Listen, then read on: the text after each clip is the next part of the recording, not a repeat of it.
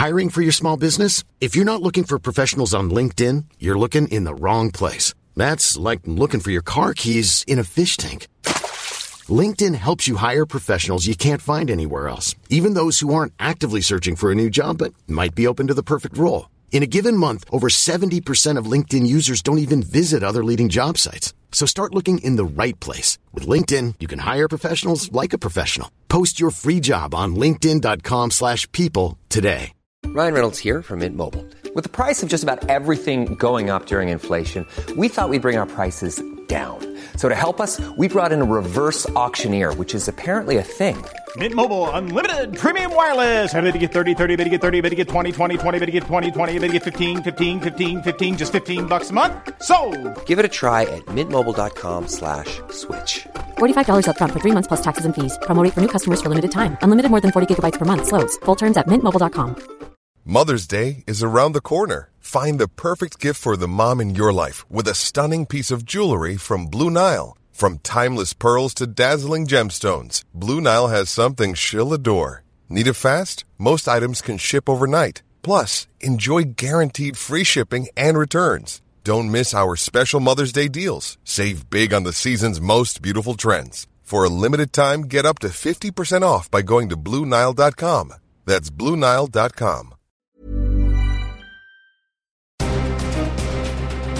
Hello and welcome to Clash of the Titles, the podcast that pits two movies with lots in common in a fight to the death to see which one comes out victorious. This week in the red corner, we talk the movie that was dubbed Indiana Jane on being announced, with Angelina Jolie bringing the iconic video character to the big screen and Con Air's Simon West in the director's chair. What could possibly go wrong? We'll find out as we talk 2001's Lara Croft, Tomb Raider.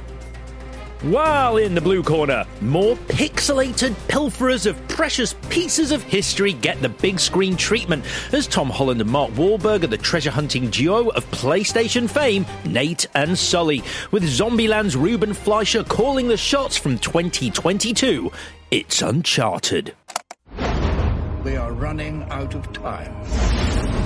And if we fail, we must wait another 5,000 years. Well, I don't know about you, but that's more time than I'm prepared to commit to this enterprise.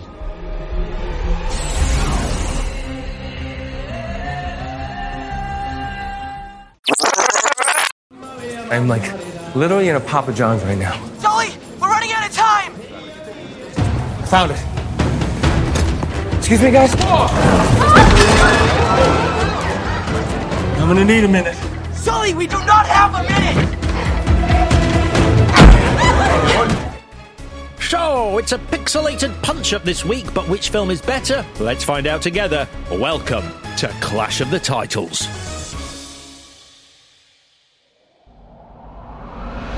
Release the Kraken! Hello, Clash Putters. It's a time storm. Time is broken here. I'm Alex Zane. I'm Vicky Crampton. And no Chris this week. He's currently busy doing his favourite hobby of fracking. So, just the two of us. He's such a fracker. He loves it. He does. He's fracking everywhere. Yeah, he couldn't do it for a few years because protests, and now he's back, I think. Remember I had that barbecue in my back garden, and we were like, where's Chris? Fracking. Yeah, he's drilling for shale gas, Yeah, so busy. Unbelievable. I've got subsidence now. It's all because of Chris and his love of fracking. But he is away, so be damned with timekeeping and structure. Let's just see what happens. Daddy's away. Welcome then to part one of Lara Croft, Tomb Raider versus Uncharted. If you're new to the show, this is how it works. We're going to be doing Tomb Raider today and Uncharted on Thursday, at which point we'll declare which is the better film. I think it's a close battle this week. I do too. Good. Yeah. Good. Yeah. Because sometimes movies not good. Yeah, or parallel in the, matched in their not goodness. Yeah. It's what do you want? Do you want to always talk about good movies, or do you want a fair fight? Because last week... That's such a good question. We talked about a great movie in Seven, but was it really a fair fight? No, this week, fair fight. I think we should ask people, would you rather a fair fight, or would you rather quality? Because you can't often have both. We do find that really hard. It is true. It is true. Get on Twitter, @ClashPod. The clue you gave on last week's show was... Xbox marks the spot, but not for you, man. Make sense? It does, because obviously, as you explained to me afterwards, PlayStation. Yep. Uncharted, exclusive title. Xbox, Tomb Raider is available. It is, yeah. Does it make sense? It does. I think I got confused because Tomb Raider, when I had Tomb Raider, which we'll get into, the Xbox didn't even exist. Yeah, I know. But that was back in the day. But we'll get into that. So, Chris followed that up on Twitter with a gif of Hudson in the best alien film, Aliens, saying, "Game over, man, game over." Very clever. He asked me what I would have done. I was like, you could put a gif of Pixels, the much maligned Adam Sandler movie, up there. Right. But we agreed that we didn't want Pixels sullying on our feed. our timeline in any way, shape or form. So your guesses were found in the tomb. That is our Twitter account where we are at ClashPod, also on Instagram and TikTok at ClashPod. And if you're in the business for a little extra Clash, subscribe to the Clash of the Titles YouTube channel where you get some lovely Clash of the Titles, some of the best clashing we've ever done, absolutely free. So it would be lovely if you'd subscribe to our Clash of the Titles YouTube. Guess-wise, congrats to who got it right, and I had to be very strict with this, because obviously there is a 2018 Tomb Raider, as well as this Tomb Raider, so you had to either have written Lara Croft Tomb Raider, this movie, or Tomb Raider 2001, which actually cut down the number of correct guesses to Ian Robson, who got it right, but our winner this week with the first correct guess, Gary Dunn. Congratulations, he done it, and he's one of the 237 Garys who listen to the show. Your prize, Gary, is to fight a robot in a mansion, because that's definitely what Tomb Raider fans were desperate to see in the first Tomb Raider movie. A robot fighting. I mean, you didn't play the game. No. No robots in it. Is there not? Not in the first one, at least. What a strange creative choice, then. Either. Yeah. We'll talk about that in a moment. Right then, connection section, auctions. Yes, I've got a really good one. Introducing your lead and they're upside down. Think about it. Oh, good, yeah. That's a really good one. That is really good. Yeah, I had a similar one. Big CGI openings, sort of opening mid-action. Yeah. Heroes who are missing a family member very much. And they have a flashback scene with missing relative. Yeah, that's good, isn't it? Things that aren't keys being used as keys, / inserting things into holes. I'm going to say treasure, because I think someone should. Sure. I'm also going to say based on video games. Don't. Take that back. Yeah, fair enough. That's all I've got. Falling over waterfalls. Sure. Or at least she jumps. Yeah. He falls. A French plait does not even come undone. No. It doesn't, does it? She can French plait like no one else. But that's because she is a flawless character. Nothing goes wrong. Nothing that happens to her does she even bat an eyelid at. In fact, when giant statues of Kali come to life, she smiles and goes, obviously. Obviously. This is no surprise. Yeah, obviously magic.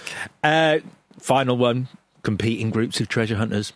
Yeah. There is an interesting sort of similarity in so much as the good guys are after the treasure while the bad guys are after the treasure, because Indiana Jones did it very well. So why not? Why not do it again? Why not do Raiders again? Again and again. Yeah.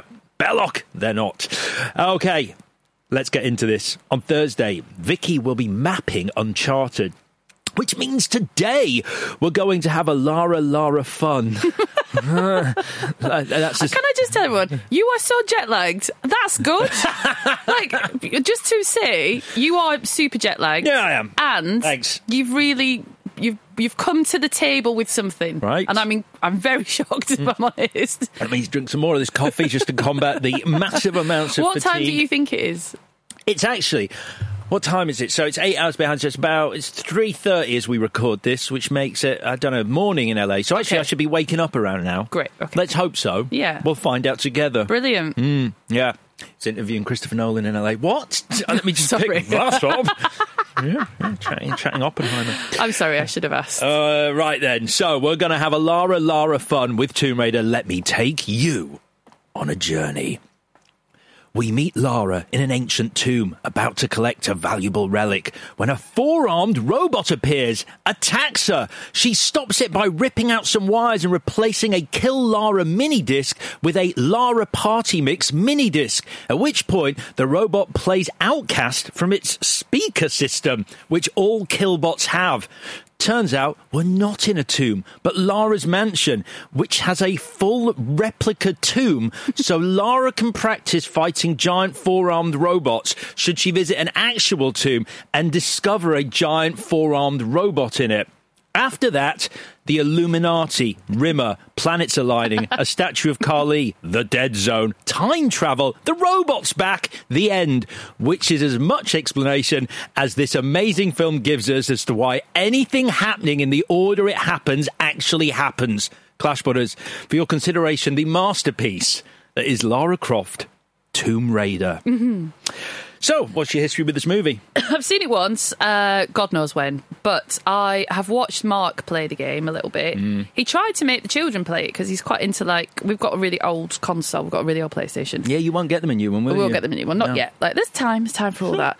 They're very expensive. They are famously quite expensive. So he tried to make them play it. They thought it was boring. That's my Tomb Raider history. What? They like old games. What console is it? It's a PlayStation 3. PlayStation 3? Okay, so not old, not first generation. No, but when we met, he had a PlayStation 1, and I watched a bit of that, what it's like, trying to... Did you hear the unfounded story? I couldn't find any verification on whether it's true that Angelina Jolie took the role of Lara Croft to piss off Johnny Lee Miller, her ex-husband, who was a huge fan of Tomb Raider. Wow. If that's true, props to her. She did, I think, make the joke that she was upset at the time that it was Lara keeping him up all night and not her. Oh God. What an idiot. You're pushing the wrong buttons. I am literally standing here and I am Angelina Jolie. What the fuck have I got to do? I've drawn an X here and a Y here. Press those fucking buttons, just Johnny. Press X over and over again. That's right. And X and now Y. Yeah. So my history with it is I was quite clever. So I bought a brand new console in the mid-90s. I was very excited about getting a new console, and I'd heard that Sony were releasing something called the PlayStation, and I laughed. I was like, what are you talking about, Sony? So I bought a Sega Saturn. Cool. Which lasted about 18 months before it was defunct. But... believe the PlayStation's still going. Yeah, they're doing all right. It's something of a hit. But yeah, so I was one of those Sega Saturn owners, and this game was the first game I had on it. And there are certain moments in video games that have stuck with me over the years, and video games in general. Not every video game grabs you, but there's a few. These will mean nothing to you, but Mass Effect? Nope. Okay, not Mass Effect. BioShock. No. First BioShock, very good, very good. You have to either save these little children or kill the little children. It dictates the ending. They're evil children. Right. Yeah.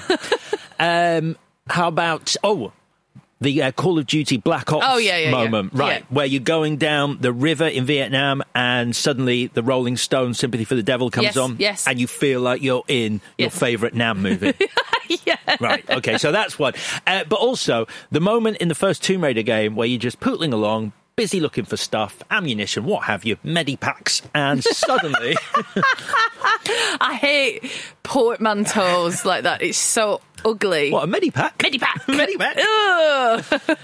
Weirdly, IDOS, when we talk about the history of the making of this movie, IDOS were very, very big on that. They had a meeting with Stephen D'Souza and one of the other writers going, we really need Lara to pick up medipacks and ammunition at some point. Right. And the guy who Stephen D'Souza was with was about to go, the fuck are you talking about? We'll just write you a movie. Stephen D'Souza kicked him under the table and went, yeah, no, that sounds great. Medipacks.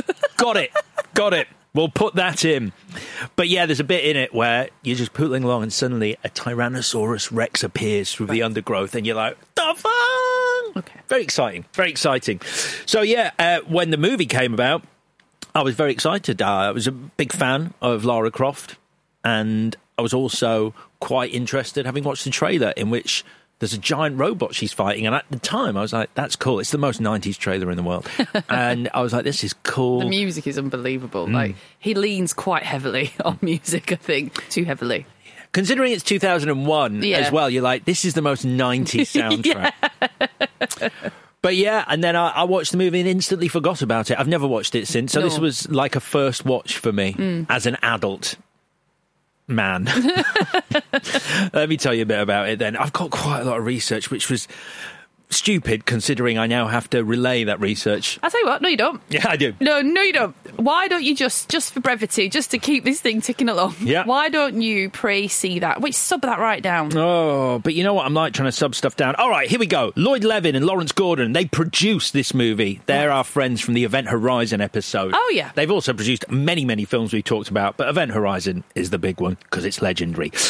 So they hire 2 writers to work on separate scripts, and whichever they think is the better script gets made, which sounds like a horrific way to have to write a movie, knowing there is another writer out there. Or do you think it motivates you? It sounds like X Factor for script writing. It's actually quite a good idea. I think it would be the most soul-crushing, sort of stunting thing I can possibly imagine. It wouldn't do me any good at all. Well, one of the writers was Brent Friedman. He'd written Mortal Kombat 2, Annihilation. So he had a plot involving El Dorado, the lost city of gold, where Lara was going to find a transmutation device which turned lead into gold, but a terrorist wanted to use it to turn gold into plutonium. Ooh, 2 changes. Ta-da. He said that was making it more contemporary.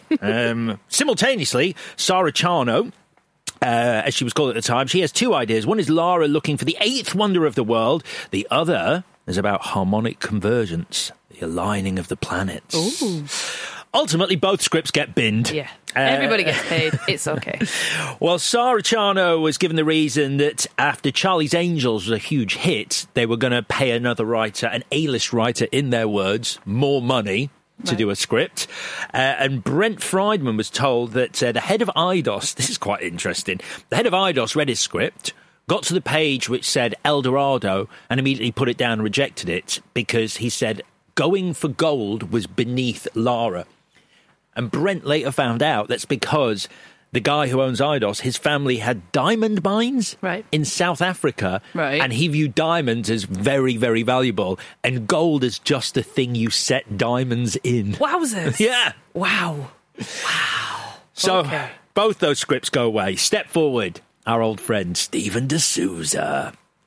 I love this idea. It sounds great. I mean, you never know if it would have been, but he's got a movie about Aristotle and Alexander the Great, who had all these adventures that were too terrifying to be shared with the world. Then Lara, because of an earthquake, a tomb opens. It's Alexander the Great's tomb. She finds a scroll and starts following Aristotle and Alexander the Great's path on these adventures. Right. But to make it more English, to play into Lara's Englishness, he's got an Agatha Christie element where her band of explorers she's with keep getting bumped off in what look like accidents, but no, there's a murderer amongst them. Okay. I like it. I think I like it. It's like Death on the Nile meets Indiana Jones. Oh, that's a good pitch. Yeah. Right. Cut that, Nikki. Anything that's a good pitch, we edit out and then try and write it and then put it back in when we can't write it.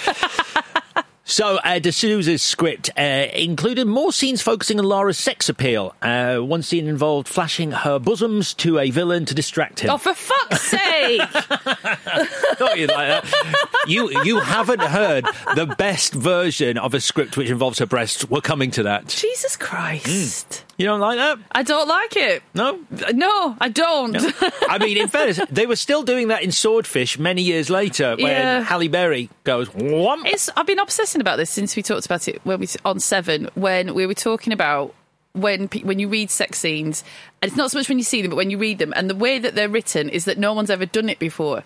And so they're really, it's just very... It's like a fresh. Do you know what I mean? So what you're saying is when you read a writer's script and they've put a scene like that in, you can tell the excitement is coming through the words of they're like, check this moment out. It's more, for me, like the woman is reacting like that's never been in that place before. And often if they... What, her breasts have never been where they are? It's like a surprise. Her penis has never been anywhere near it. Like she's a little bit scared of it, but in a really good way. And then when it's in, kind of thing, there's a lot of arched backs. There's a lot of whatever. Sorry, right. I mean? So you're talking about actual sex scenes in films. Right, yeah. So it's all, that's fine. It's a movie, whatever. But boob flashing as well. You grow up thinking that it's such a weird thing that men write these scenes where it's like, if a woman flashed their boobs, all men are just like, well, I can't function now. I've dropped my gun. I appear to have dropped my gun and forgotten my job. And it's funny, But it's very troubling for me when you've got, oh God, this idea of Lara Croft as this strong female or whatever is paper thin anyway, but let's not dismantle the fucking thing. That's it. That's all I have to say about that. Okay. I mean, we got a lot of female-led action movies after this. This was kind of one of the first. This and Charlie's Angels around this period. And she doesn't get her tits out, so great. She doesn't, because they cut those scenes. They were actually in it. But to get their PG-13 rating, put those puppies away. Why is she having a shower for 20 minutes? Just because she is. But in Ned's defence, I know. They put Daniel Craig I in honestly jumped out of my chair. I was like, good for you. I honestly thought I was like, 2? Are you kidding? Yeah. There actually was a second where she's showering in a waterfall, but they cut that out. But they mess around with me, which I love. I love being told off back to me, because the scene opens and all you see is the head of the shower, and me being me are like, fuck off, I can't believe it. And then it's Daniel Craig, and I was like, that's correct. Brilliant. Yeah, I was surprised as well. I loved it. Good. See, there is stuff to love in this movie. Yeah. Lots of stuff. Anyway, Paramount loved D'Souza's script, but then Mystery Men comes out. Now, this seems like a bit of a reach, but Paramount considered Mystery Men in the same ballpark as Tomb Raider. It's adapted from a comic book. This is adapted from a video game. Mystery Men flops badly. I don't even remember it. It's Ben Stiller. It's loads of weird superheroes. There's a guy who says he can be invisible, but he's not invisible. No, I don't remember it. No, sorry. right. It sounds hilarious, though. It's not. Okay. It's all right. I'll tell you, it's your favourite phrase. Something of a cult classic now. Oh, it must be great. As in no one went to see it, and now it's a cult classic. Yeah. So, they go, D'Souza's script is too expensive, and here's something that seems crazy. They bring in a couple of new writers, Patrick Massett and John Zinman. This is the first feature they'd worked on, and their job is to cut that budget down. They hand in their script, Paramount reject it. They hire in the face-off writers, right. Mike Webb and Michael Collery. They hand in a draft, Christmas 1999. Everyone loves this draft. Mm-hmm. The studio loves it. The video game company love it. It is the script they have been waiting for. Like D'Souza's script, it does play up Lara's sex appeal. There's a scene where she uses her breasts to crush a giant millipede. Did you expect that? I just give up at this point. Come on, at least they're doing something different. She doesn't distract the millipede. She actually crushes it with her breasts. I'm so interested to know the mechanics of that, but I actually also don't want to know. It sounds pretty obscene. Now that I can see what you can see, I believe. Exactly. I think there's something... Of it, like peeping... Right. Gross. Awful. Awful. What's wrong with people? It can't be crawling along horizontally and she just whomps them onto it, because that's stupid. And she can't roll over. Or maybe she could. Like, it's on the ground and she's asleep and she does, I'm going to squash it, and flops on top of it. So you know full well it's crawling between them, and then... Yeah. Whether she uses her hands or just muscular, like crushing ability, who knows? I'll tell you what, there's a world of difference in that. And if it is muscles, then it's fine. Okay. Weirdly. That's good. That's good. So names are starting to be mentioned at this point. Jolie, obviously, Kate Beckinsale, Catherine Zeta-Jones. There's talk of Rennie Harlan directing. Nothing gets finalised. Time is running out. Enter Simon West. He's hired as the director. He's made Con Air. He was given a lot of creative control. He reads all 5 or 6 scripts that have been done at this point. He doesn't like Webb and Collery's script. Doesn't mention the millipede, just says he doesn't like it. This is the script everyone loved. He likes the script from first-time writers, Massett and Zinman, which had been rejected. But because of Con Air and the success of that movie, he's allowed to adapt that script and write it himself. So, D'Souza's take on this, the first thing he did was come in and say the script was rubbish. What he's done is that he knows he's come in, he knows he's the White Knight saving the project for Paramount, he knows they're on a tight schedule, and he says he wants creative control and a fresh start. The face-off writers put this in a different way. They just let the director run amok. Nevertheless, West gets the script he wants. He's allowed to pick his lead. I mean, the names, it's sort of a who's who of female actors at that point. You've got Jennifer Love Hewitt, Famke Janssen, Jennifer Lopez, Rona Mitra, Elizabeth Hurley, Ashley Judd, Sandra Bullock, Catherine Zeta-Jones, Diane Lane, Demi Moore. Favourite among fans, remembering... who they are. Go on. It won't come as a surprise. Consider movies that captivated teenage boys in the mid-90s. It's a scene in a swimming pool. It involves 2 actresses at the peak of their powers. Yeah. Yes. Which one of them? Denise Richards. Yeah, all right. Yeah, so Wild Things was on a lot of teenage boys' minds at that point. So Denise Richards the favourite. West also does, in fact, genuinely meet Victoria Beckham. Shut the front door. He says it was... By accident, or... She was shutting her front door and he was walking past. And, he said it was her fan base. Her fan base were really, really pushing for it. So I met her. Sorry, her fan base. The Spice Girl fans. But yeah, look, I'm going to be me. I think she's had a brilliant career and she's an excellent designer. But as one of the Spice Girls, she was no one's favourite. I don't think that's true. But she was the most Lara Crofty. No, untrue. Really? Scary Spice, obviously. 100%. Okay. All right, fair enough. Fair enough. I guess so with the leopard skin, it feels very... Attitude. Right. Skills. And that. She can kick things, as evidenced in the video. Victoria Beckham never moved. The most impressed Mel B, Scary Spice, ever was with me. Yeah. Wait for this story. Is when I was on the Alan Titchmarsh ITV daytime show, and it was a wine tasting thing, and I was very hungover, and she didn't want to drink hers, so I downed hers live on TV as well, and she genuinely seemed like impressed by that. She's from Leeds as well, isn't she? You're a lot of fun. I was like, thank you. This is embarrassing, but I'm on TV drinking downing wine. Downing warm white wine. Do you want to know the worst part about that story?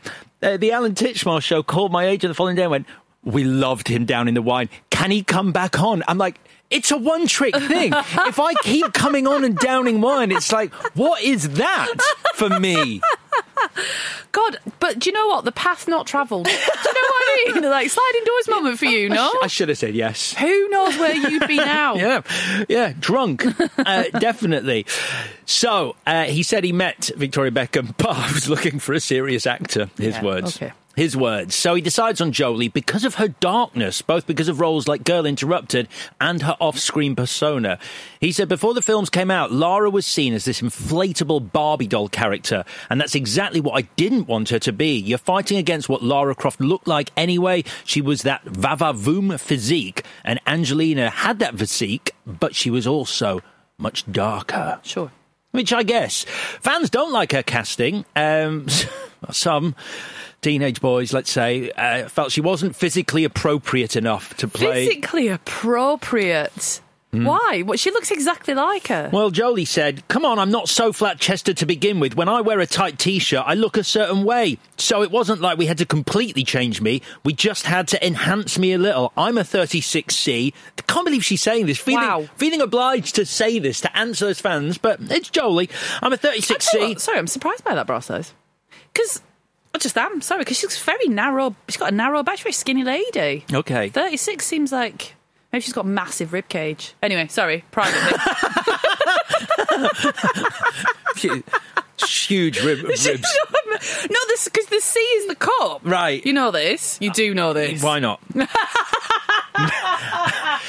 I have to fill my head with so much stuff. I'm sort of like, well, why would I need to know that? That's fair. That's true. But the 36 is the measurement round the back. Right. Okay. She seems really skinny to me, so I'm surprised by that. But that's her truth, so who am I to say? Well, Lara Croft is a 36D as the character. Really? That is so interesting to me. Okay. Yeah, it is. Okay. I mean, she's a video game character, but she is a 36D. That's weird now you've said that, isn't it? A little bit. Yeah. Oh, sorry. In the game, she's a double D. Yeah. Yeah. Okay. That makes more sense. Right. So, other fans, they weren't convinced that Jolie was right because Lara is like, hello, how do you do? English. And she had a bit of a controversial personal life. Simon West dismissed these concerns. And in reference to Jolie's penchant for sexual knife play, it was Angelina. I mean, Lara sleeps with knives and doesn't take shit from anybody. That's Angelina down to a T. They are lucky to have her. She's perfect casting. And I remember when she was cast, even though I have zero interest really in watching it, and even I was like, well done you, that's going to save that film. She couldn't be more perfect. I think she's great in it as well. Of course. Simon West hands in his first cut. It's 130 minutes long. It's described by Paramount as unwatchable. Wowzers. So, referencing David Hughes' wonderful book, Tales from Development Hell, the greatest movies never made, according to that, they brought in famous edit fixer Stuart Baird, who'd fixed Superman the movie, The Omen, Lethal Weapon. He'd just done MI2 for Paramount. So he was told to re-edit this movie, make it better. Has he got a cool nickname? So not the fixer, but something in that wheelhouse. Like when you see, God, what's that quote from Nobody? You know the film Nobody? Yeah. And it's like, when I knock at your door, you know that you're dead, kind of thing. So when Stuart Baird walks in the room, you know that you're done. Like it's not your movie anymore. Like he should have a cool name. Right. I don't know what it is. I'll leave that with you. He'll make a movie, Fly Like a Bird. Oh, don't ever put me on the spot. Sorry, I know not to as well. That's not even that bad. Yeah, bed on a wire. Here comes the bed, man. What? What I'm trying Yours is worse. Of course it is. I'm rubbish and stuff. That's why I asked you. I just mean. Why are we still trying? No, but there is one. There is one. He's here. Stuart's here. You mean the her? Oh my God! Because you're the director. Yeah. And you don't know he's coming. Yes. He's a bird from behind. Something the bear from behind. Something there. He's come from behind. Anyway. Yeah. He gets to re-edit it, and his proviso is he gets to direct Star Trek Nemesis. Cool. Simon West says that's not true. He says he fell out with Paramount about the funniness of it. He had loads more comedy in it between Mr. Pims, the guy from Green Wing, Julian Ryan. Oh, yeah, he's good. Yeah. And Daniel Craig. They had a lot of funny scenes because they knew each other in real life. Yeah. And so there was a lot of to and fro with them. Zingos. Yeah, apparently so. All got cut. So Baird gets it down from 130 minutes to 88. That must be so fun to do that. It's just so satisfying. Chop, chop, chop. Because it's not your movie. Yeah, exactly. Sure, yeah. Of course that is. I would love to do that. Yeah, and who knows where those scenes are now. Where I don't think we're ever going to see it, bearing in mind we're over 20 years later. But only 7 minutes of deleted scenes are available on YouTube, which are just so. Jolie said she was disappointed with how Lara's sexual appeal was scaled down for the movie. She thought Lara wasn't sexy enough in the final film. Okay. But that's... I'm still pretty sexy. You're doing just fine. No, I'm very happy. Very, very happy. There's so much guff about writing credits because Simon West said, I basically wrote this. It immediately goes into arbitration. Stephen D'Souza says he can't believe Simon West got the archaic term, which I believe is a term that you don't frequently see, adapted by in the credits. So he gets an adapted by credit. Sarah Chano gets a story credit. Brent Friedman gets sent the scripts, reads the shooting script that they finally went with, and says to the Writers Guild, I don't want my name on this in any way, shape or form. It would be totally hypocritical of me to say, hey, put my name on it so that I can make a bunch of money, to which Stephen D'Souza says, in my opinion, many people say that, and it's not true. Yeah, I'll have the money. Right. What's the big deal? Right. It's fine. The Face-Off guys get a story credit as well. And they just go on to write but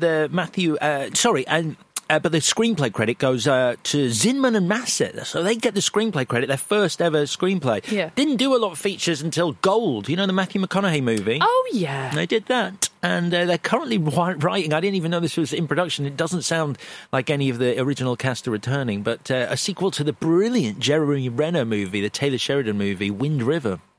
Oh, I've heard that's amazing. Yeah. Is it really good? It is. I don't know whether Wind River, the next chapter, is going to live up to the original. Okay. But there you go. So, that's pretty much everything. I think you did really well. Is that all right? Great Triv, yeah. Thanks very much, yeah. I got quite fascinated by it. Chano said of the finished film, I liked my script better. Cool. Which I like. Gracious. Friedman said, I didn't even understand the plot. It was totally baffling. It is baffling. That's fair. D'Souza said, I thought it was a train wreck and so did the studio. But I'll leave the final word to Simon West, who, in suitably cryptic fashion, said, if you can find good stuff, you can find good stuff. And there's no bigger critic than myself. So it doesn't matter if people think it's good or it's great.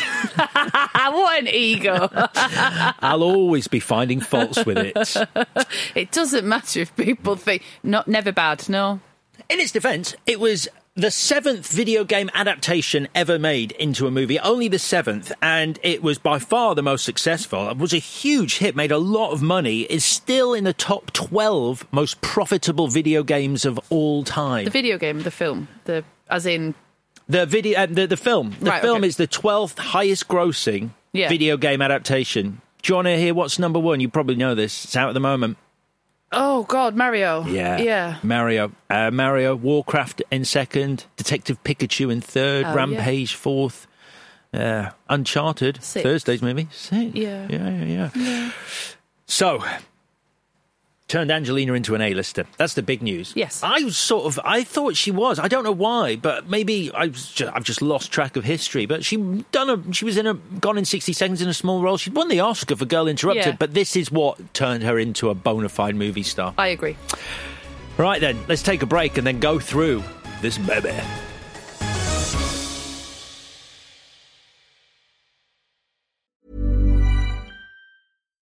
If you're looking for plump lips that last, you need to know about Juvederm lip fillers. With Juvederm Volbella XC and Juvederm Ultra XC, your lip look, whether it's subtle or bold, can last up to 1 full year with optimal treatment and no additional maintenance. Find a licensed specialist and see if it's right for you at Juvederm.com today. That's JUVEDERM.com. Add fullness to lips in adults over 21 with Juvederm Volbella XC or Juvederm Ultra XC. Do not use if you have severe allergies or a history of severe allergic reactions, or if you're allergic to lidocaine or the proteins used in Juvederm. Tell your doctor if you have a history of scarring or taking medicines that decrease the body's immune response or that can prolong bleeding. Common side effects include injection site redness, swelling, pain, tenderness, firmness, lumps, bumps, bruising, discoloration, or itching. As with all fillers, there's a rare risk of unintentional injection into a blood vessel, which can cause vision abnormalities, blindness, stroke, temporary scabs, or scarring. For full, important safety information, visit Juvederm.com.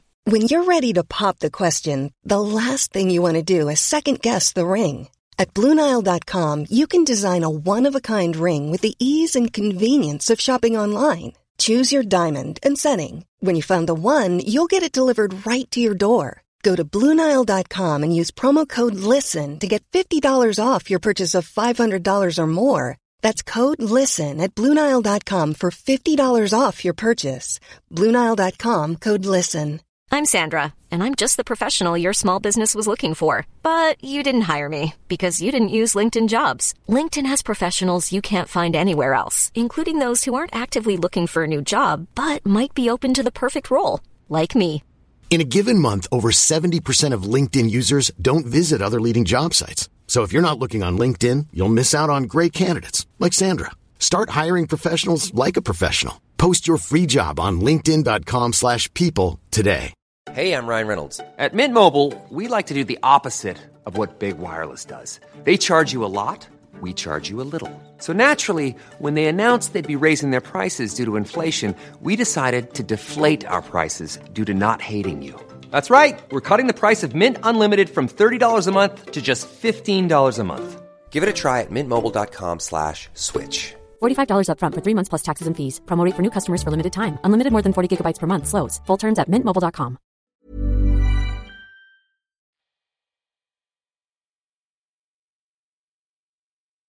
All right then. So, first port of call. Okay. I don't think you should start with your sexy hero upside down on a rope. Why? Because I know what it's like to be. Remember to be sexy and upside down on a rope. Is that what you're going to say? No one looks cool upside down on a rope. Because you don't. She does. But all the blood's rushing to her head. I've buried your lead. Why were you upside down? What were we doing? No, I mean, I've just been upside down before on a rope. There's no big story. Have you? I was rescuing some people. Do you remember there was an issue at the Iranian embassy in the 80s? When you were 3? Yeah. So they called me in because I could fit in the vents. So I don't want to take a lot of credit away from the SAS. And a lot has already been written about it. And, you know, what more is there to say at this point? But like you, they've buried my story. So, You heard it here first. Yeah. I've never been upside down on a rope. Like, as it will come as no great surprise, I'm shit at PE, right? So I used to get nervous when they were like, shimmy up that rope. It's something I've never been able to do. I used to do gymnastics. It's harder than you think. Well, that's why I can't do it. It's really... But some kids could just be like, boing, boing, boing, boing, and up they went. I did gymnastics, but I've never scaled a rope and therefore never been upside down on a rope. Okay. So I'm very impressed that you have. Thanks very much. If you're not lying. About the Iranian embassy, I'm not. That is 100% fact. I didn't make the TV footage or the news because, you're not meant to employ children to rescue hostages. But there you go. I believe not. There you go. In the trailer, I was like, cool, she fights a robot. I was disappointed this was a training exercise a little bit. So look, I have no skin in this game. I didn't know the robot spider wasn't in the thing, in the whatever. It makes zero sense. Like I also don't know what Lara Croft is as a fighter. She does a lot of, I'm just going to shoot the shit out of everything. And I didn't know if that was, I thought maybe it was more like Uncharted with a bit of running and jumping. She does a little bit of running and jumping. There's a bit where she's got two ropes and she swings back and forth. That's from the game. Right, yeah. But the bigger thing here, let's address this right now. Yeah. This film does not bother to explain who Lara Croft is. It doesn't explain really where she got her money. It doesn't explain whether she's been on previous adventures or this is her first adventure, other than there's a few statements where I go, time to save the universe again. It's like, she saved the universe before. Yeah. It's sort of like, I love the confidence of a movie adaptation to go, well, if you don't know the game, that's on you. Yeah, but then we're going to talk about this a lot. Is that part of the reason they don't always do the business that people want them to do? That it doesn't have parity with the amount of video game sales, because they don't go to the trouble of going, let's make a real proper story and you could watch this and enjoy it if you didn't know the game. And they fall in between the two, don't they? Let's service the fan service and let's try and create something. I think you can forgive Tomb Raider a little more than perhaps you can forgive more recent video game adaptations, because I think more recent adaptations, the storytelling in video games is a billion times better than what it was in Tomb Raider 1 and 2, which were the only two games that had come out when this movie was made. The stories were negligible, or not negligible, but nothing compared to, say, The Last of Us or Uncharted, which we're going to talk about on Thursday. So they weren't really given a story to adapt from the video game. Yeah, here. That's true. Yeah. Anyway, we've got the fight with the robot. Then, just in case they were worried about losing their teenage audience, she's in the shower. There was more nudity in the original cup. All gone. Then we meet Ian Glenn as Manfred Powell. He's fantastic. God, there's a man who goes, I don't care how bad this script is, I am going to deliver. I want to be in it, and I'm going to be really in it. It's just, I love it, if the minute in a film this, we're going to Venice, you're like, yes. Because it's obviously going to be ominous and weird. It's just, I like that. And because Indiana Jones did it. So it's like, where's Indy been? Venice? That works. That works for us. Well, you didn't have Venice in the script. Let's just cross out Barcelona. Venice. And there's one moment in this which we'll come to, which I swear, I went, oh, I got chills. And then I was like, why have I got chills? I'm like, oh, because they've borrowed that wholesale from Indiana Jones. Yes. It's the bit in the temple in Cambodia where the wind blows the cobwebs. And I was like, oh my God. Yeah. And I was like, why did I just react to that? I'm like, okay, it's a penitent man. It's the penitent man test from the end of Last Crusade. Oh, that's so true. Brilliant. So, Manfred Powell is talking to the Illuminati. He's there furious with him because he's no closer to finding a thing. Mm-hmm. And they say, you've got no time left. Presumably, he's been looking for it for a while. He's like, you've got no time left. 5,000 years, we're going to have to wait. He goes, give me a week. It's like, what have you been doing till now? Nevertheless, we're back in the mansion. Chris Barry. Oh, Rimmer. So talk me, do you know... right. Why is he in this film? This is his feature film debut. Yeah. And I love him in this. And I would have, at the time, I was like, that's so exciting. Love him. Me too. I think a lot of us were. We were like, oh my God, Rimmer is in this movie. Yeah, you should be in all films. Yeah. But he wasn't. No. So why is that? I guess he had a fairly lucrative career doing the British Empire. Oh my God, I forgot about that. And Red Dwarf, which has been on our screens for as long as I've been alive, almost. But he just could have carved out such a niche for just doing that role, always. It is a weird one, considering how big this film was. Daniel Craig's got an interesting quote about how he doesn't like this movie, unsurprising. And he says, I did it because it would raise my profile, and it didn't do that. And I get to practice my accent again. But It flummoxes me a little bit, like that these people, like Chris Barry wasn't like the go-to guy for that kind of role after Yes, this, and I Daniel agree. Craig didn't immediately ride the wave because it was such a hit. Yeah, I just think it's the story of the film is that Angelina Jolie is just this. She's just a force of nature, isn't she? Like she's so much of everything. She's so perfect in this role for me, and it just overshadows everybody else. You'd forget that I forgot Daniel Craig was in it because who gives a shit? I thought it was Gerard Butler because I get this and The Cradle of Life, the sequel, completely mixed up because I'm pretty sure the ending is very similar in both, and I was like, where's Gerard Butler? No? Yeah. Okay. And also, very few man actors. That's what's so good about Angelina Jolie. It takes someone super special if they're sharing a scene. I mean, it's very cringy. Even I don't know if it's written like this sort of gross, like quote marks, sexual tension, which is not really there. Because how do you match her? Like, it's really difficult, I think, for if we're having a heterosexual sex scene there or whatever, for anyone to sort of go toe to toe. I think she might make certain men feel like second tier or emasculated or whatever because she's just this huge presence. And Daniel Craig has a good goal, but still no. So he just gets like blown out the water by her. There was meant to be more of a romance, as I'm sure you're not surprised to hear, between his character and her character, including a sex scene. Yeah. When she discovers him in the shower. Yes. There was meant to be some romance there. That was all cut out. Yeah. Because Stuart Baird went, no, don't need it, mate. 88 minutes, that's my goal. Stop. We could do 90. No. Those 2 minutes, they're gone as well. Rumour has it Martin Clunes was actually the first person approached for the Butler role. All right. But he doesn't like to work on his wedding anniversary, and they were shooting on his wedding anniversary. That's a nice story. Yeah. Well, that's made me think well of him. I was neutral before. It does, because it's quite a big movie. Was his marriage in trouble? I have no idea, but I'm sure your partner would understand. It's like you'd hope so, yeah. But no. We are going to that Italian restaurant we always go to, or we're over.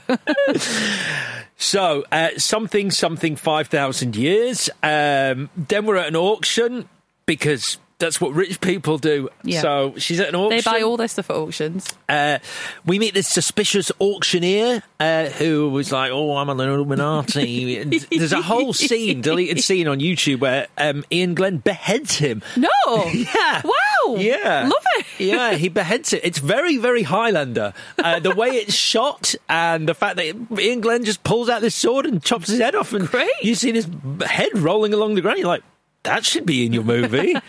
Anything that references Highlander. So we're 22 minutes in and I'm bored. Well, I'm like, let's do this now.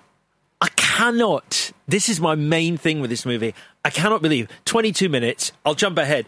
40 minutes until we actually are in an exotic location. Yeah. 40 minutes of an 88-minute film. Yes. I don't know whether you felt this, because I know you know your feelings on structure. Yeah. This, to me, feels entirely off its axis. Yes. Like, I think the structure of this is all over the place. The bit that I thought was the start of Act 2 is midway through Act 2, if not bordering on Act 3. Yeah, I think it's because I'm watching it with modern eyes as well. Like, you open with a set piece, that's fine, and it's about time now for another set piece. And so we're going to have the ropes and the breaking in thing. But it's just these films, we do just need to be sent. When we got to go to Venice, but we didn't get to go with her, so we're not quite on the quest. Yeah, I want to see jungle. Give me jungle. It's an adventure movie. That's what I associate with Lara Croft. I associate jungles. Yeah, she injured her ankle jumping on that chandelier. Right. As you would, but she did do all her own stunts. That's her. Sure she did. I think it'd be quite easy. No, genuinely, I was watching it going... For you? Well, yeah, of course. Up and down that rope, like nobody's business. That's how I did it at the embassy. I didn't see that coming. It's a 3-year-old on two bouncy ropes. Yoink! Hostage out the window. Yoink! Chuck that hostage out the window. Get a snack. Didn't see me Keep coming. going. Have a tantrum. So... we're in the jungle. Let's skip ahead to Cambodia, where it starts to actually get very interesting. Yeah. Because this is where the fun begins, because obviously we're visiting a tomb, because we are a tomb raider. Right. I'm not a fan of the fact she discovers the secret entrance by chance. She should have some sort of skill there, as opposed to just driving fast and seeing a new entrance. That makes perfect sense, yep. By all accounts, when she was driving that Land Rover through the jungle, Angela was terrified because snakes and other wildlife kept falling in from the canopy above as she was driving through it. That's horrendous. Yeah. So, I mean, I think it sounds quite exciting. It reminds me of that scene in Arachnophobia where they're collecting them all. It's a good scene.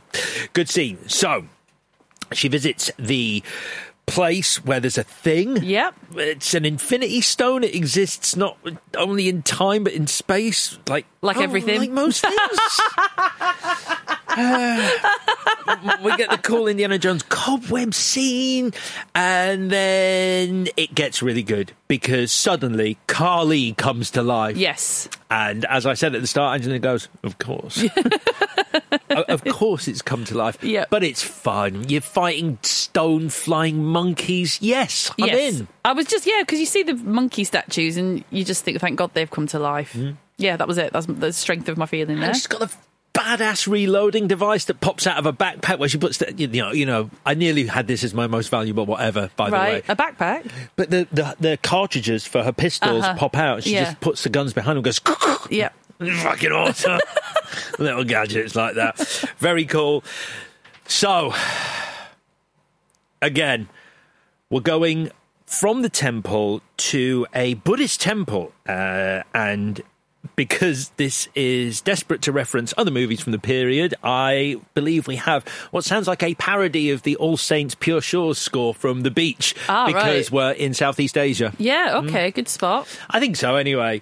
Then we see her make a call to Ian Glenn Manfred.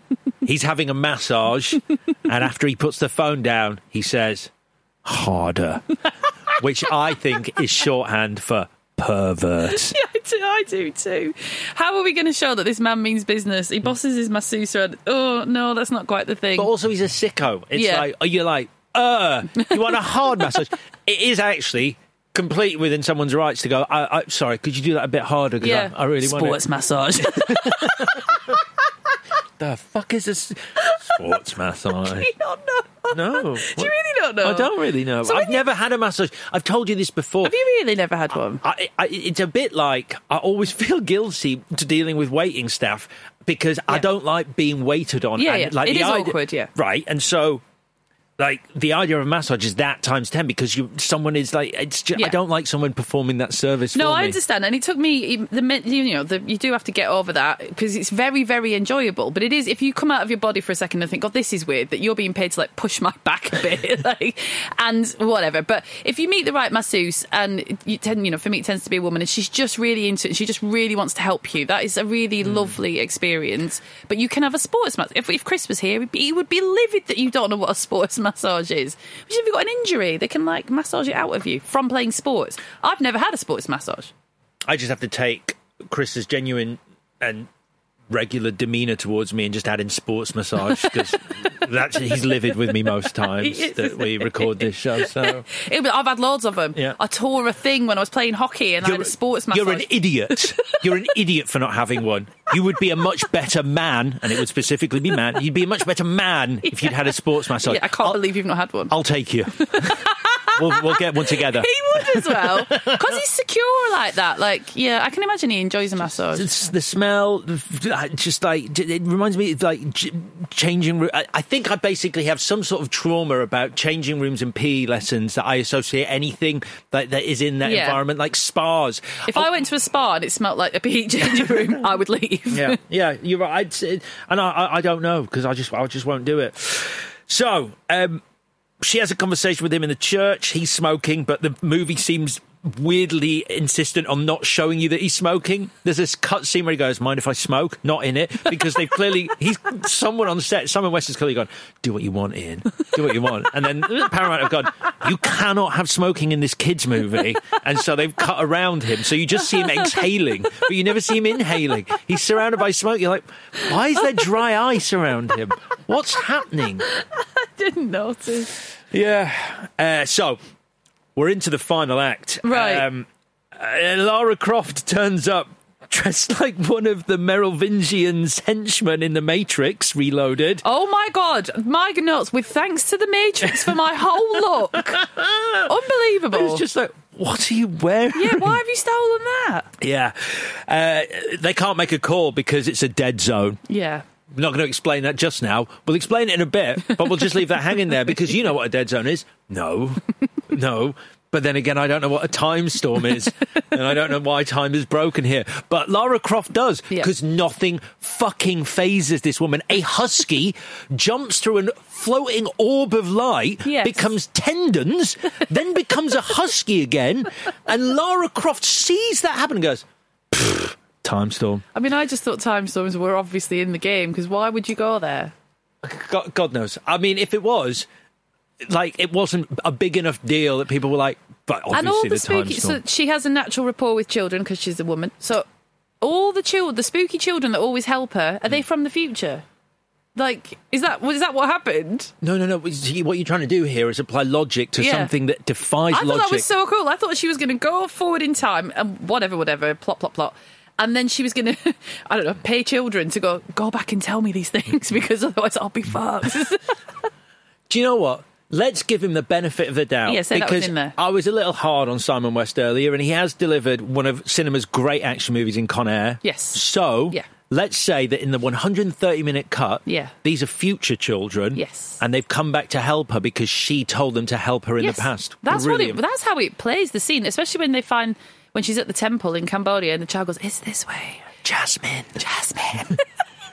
And she's like, "Thank you." And I didn't check. Should have done. Is it the same kid who's there by the dead zone? I don't think so. I thought it was another child. Right. Jasmine. But not me. It's cold here. There's no Jasmine. Yeah. So Husky becomes tendons, then back to Husky. Lara goes, "It's a time storm. Boring." And Daniel Craig, thankfully, is the voice of the audience here, sees it and goes, "Holy shit!" Which is kind of what a human would do upon seeing that. Yeah. But Lara's not a human. She's invincible. I like the bit where they're doing like the dog sledding and everyone else is like, "Yeah, we're going," and she's like, "I'm just going to do it with one hand because I can." I didn't check this and I meant to. Apparently it's quite an unpleasant experience being on a dog sled because the huskies are quite often shitting as they're running and then all the shit is flying backwards onto you. I didn't know that. So if you're I don't know what they're called, husky driver, a husky operator. I've absolutely no idea. Husky operator, then quite often you're covered in shit. I didn't know that. Yeah. Fascinating. Yeah, it's weirdly they don't put it in the brochure. You can't put, like, you know, when you have ceremonial horses and they put a bag on the back of them, like to like the Lord Mayor's parade and stuff like that, so there's not just like horse shit on the streets. Do they? Yeah. Oh my God, yeah, I've seen that, definitely. There's always horse shit though. That's part of the fun. I've seen a nappy on nappy. Watching the BBC cut away from a shitting horse is part of the joy of watching the coronation.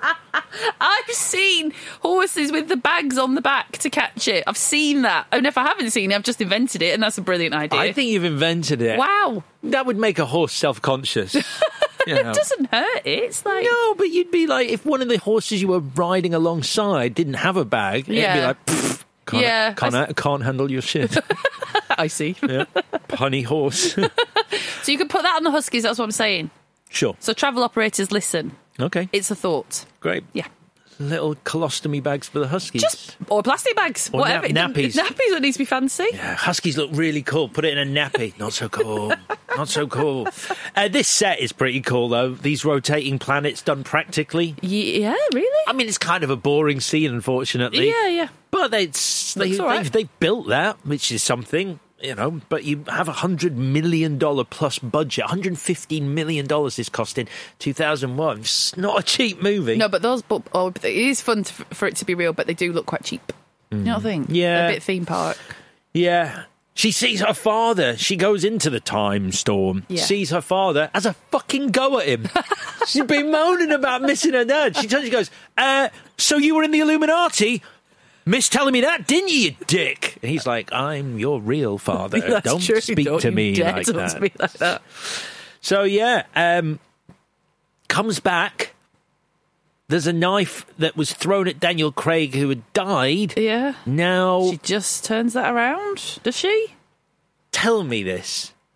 Why does she not just flick it? That would be so badass. The knife is heading towards Daniel Craig. She just goes, ping! turns it round, but she goes, like it doesn't, like it's broken, like, oh, fucking hell, no, this is... The mechanics of it are very difficult. If something is stuck in time, is it super stuck, or can you flick it? I've no idea. The film doesn't have an idea. No one has an idea. But it is quite cool watching Ian Glenn unable to move, and then, like, you sort of... You imbue a consciousness on him, like he's watching her do this, and there is literally nothing he can do about it. Although, I mean, I know it's time. an easy story beat to well, it's too easy to attribute everything to Indiana Jones, but they have Last Crusade in it, which is like, she doesn't want to do the thing. If you don't do the thing, this person will die. You have to do the thing. So that's a bit cheap, but probably not on purpose. You know, it's quite common, but it just makes you think of that. Well, he gets a knife in him, and hang on a second, sports massage paid off, because it turns out he likes the pain. When he pulls that knife out, he's like, yeah, harder. You should do it harder. Yeah, that's true. They've got all the energy for a massive hand-to-hand fight for some reason. So, yeah, they have a fight, which I feel goes on a bit long, but there you go. And we're done. We're back in the mansion. And proper Chekhov's gun it. Chris Barry, at the start, he's like, my lady should be more gracious or something. Now she's in a dress. But whoomp, robot's back. She's going to fight it in a dress. She's got her 2 guns. And we fucking Event Horizon the shit out of this by slamming into a 90s dance tune. Oh, I know. Where's your head out? And I felt annoyed by that. No. I love that song so much. It's cool. It's so cheesy that it actually crosses the threshold of being, oh, that's cheesy, into that's brilliant. Freeze frame on her with her 2 guns, and that kicks in. Maybe it's because the song's so cool. You didn't like it? I don't like the use. That's one of my. It's just a cherished song, and I think you have like sapped it. You've taken all its goodness to make up for the shit end of your film. They should work in harmony, but the song is better than the film at that point. I don't know. I put it in the same category as funky shit from the end of Prodigy, where you just slam on a banging tune at the end of your movie. Get away with anything. And literally, that's it. People leave the cinema going, yeah, that's true. I think I had a great time. I think I had a good time. Where's my head at? Where was her head at? Where's the head of this movie at? Oh, wait, there's no logic. Oh, I'm back to hating it. But no, that was Tomb Raider. Yep. Here it was. Great. I feel, I don't know whether it's the jet lag, but I feel that analysis of the film made about as much sense as the film. But I weirdly enjoyed it, and I'm not sure exactly why, but there was something about this movie. And I think because I was watching it, full disclosure, at about 4 a.m. LA time, being unable to sleep because of jet lag in LA, the other kind of jet lag where you're wide awake as opposed to dying on your feet. And I was watching this movie and I was like, I don't know whether it's because I'm so tired that this isn't making sense or because the movie's not making sense, but then I'm pretty sure the movie doesn't make sense. It doesn't make sense. Good. Okay. That's your lot. Any more? No. No, you sure? Yeah. Really? All right, let's do the bits then. What is the best scene in Lara Croft Tomb Raider? So solving the puzzle at the end, running up the pyramid, it's so daft, but I don't know if it's because I was a bit starved of these moments earlier, but when they're like, I was like, how is she going to do this? And when they're both running up a pyramid in space-time somewhere... It's a time storm. It's a time storm. So I don't know where they physically are. It doesn't matter. It's a kind of a race to the top, which is easy enough for me to understand. I didn't understand the bit where she wins, so he goes, nah! Why does he slip down the pyramid? Because she beat him. Yeah, such a good point. Yeah. That's my favourite bit. Okay, I like that bit too. I do like the wind blowing through the cobwebs because it's Last Crusade. I do love there's an incredible shot where you just like, freaking Simon West, when he does it right, he does it right. They're walking, they've landed. It was shot in Iceland, so I don't know where it's meant to be in the movie, but it was shot in Iceland, so it's the dead zone, and they've been dropped off, and they're walking towards camera, and it's slow motion, and they're real helicopters behind them, and you're just like just those odd shots that just look like a work of art. It's just like I've got this thing about actual military grade machinery done for real in a movie, and made to look cool. Oh, it's a great moment. It's not my favourite though. I think I like because these are just literal scenes, moments, shots almost. I do like the bit where it is Tomb Raider, where they're fighting stone monkeys, a statue of Kali. It doesn't matter that it doesn't make any sense. It's kind of what I paid my money to see. Sure. So there you go. That scene. Most valuable, whatever. Angelina Jolie, obviously. Once you get past the accent, which does take about 5 minutes, I think she's absolutely perfect. She's like the perfect woman for this. I cannot see anyone else in it. It's like they landed on their feet when they got her, I think.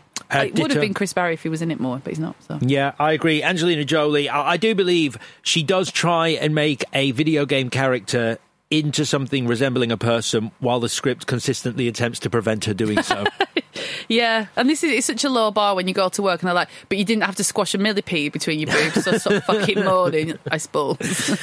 And finally, I mean, we should almost skip over this because I don't think there is anything you'd change about this. But, I mean, if you've got something, dive in. It just sounds like nonsense. I'll just tell you what I'm reading it and I was like, I don't even know what that means. Don't collapse the characters. Oh, no, then I do collapse the characters. So back more on that in a minute. Collapse the plot points. I'm not an idiot, but sometimes I am an idiot, right? And then we go to Venice and they're like, you have 1 week. I'm like, oh, 1 week. 5,000 years. Oh, right, okay, 5,000 years. Then we go somewhere in 72 minutes. What is that?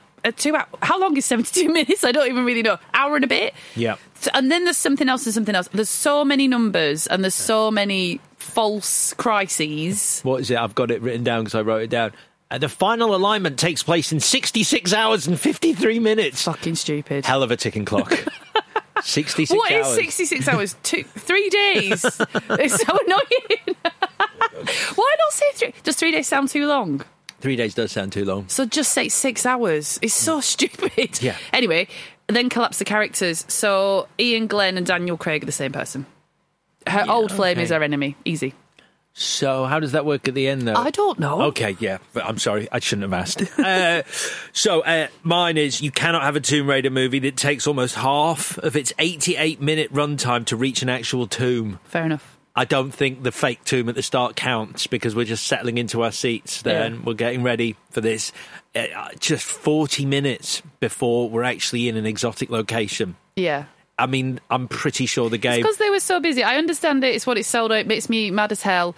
But it's like, we do need to see her thighs pretty early on. Because you think of Lara Croft and you think guns strapped to very nice thighs. And Stuart Baird was obviously like, I could chop and change this, or I could just go thighs.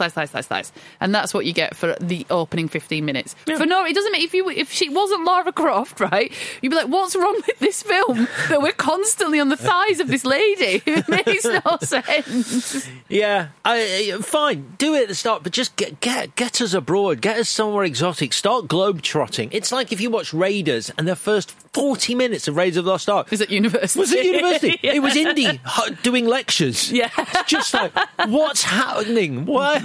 Put the hat on. Get out. So, yeah.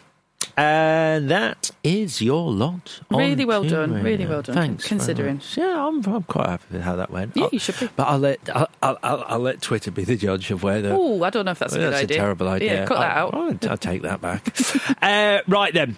Next week. Do you have a clue? Oh, for fuck's sake. No, I knew you were going to ask me this. I'm not even here next week. I know, but I think that makes it your choices. But then these were your choices. I've got a clue.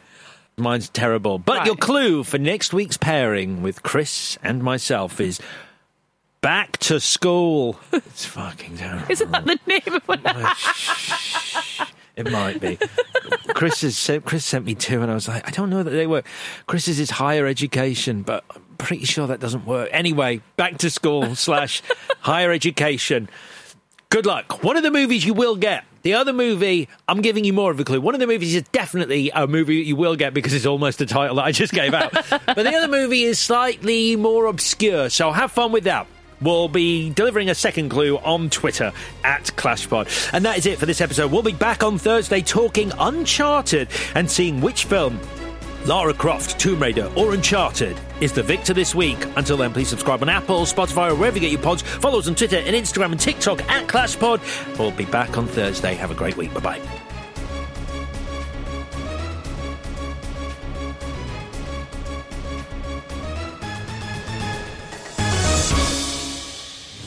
Clash of the Titles is a Stack production and part of the Acast Creator Network.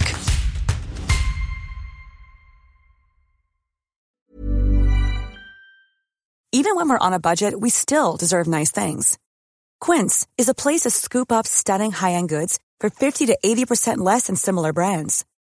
They have buttery soft cashmere sweaters starting at $50, luxurious Italian leather bags, and so much more. Plus, Quince only works with factories that use safe, ethical, and responsible manufacturing. Get the high-end goods you'll love without the high price tag with Quince. Go to quince.com/style for free shipping and 365-day returns.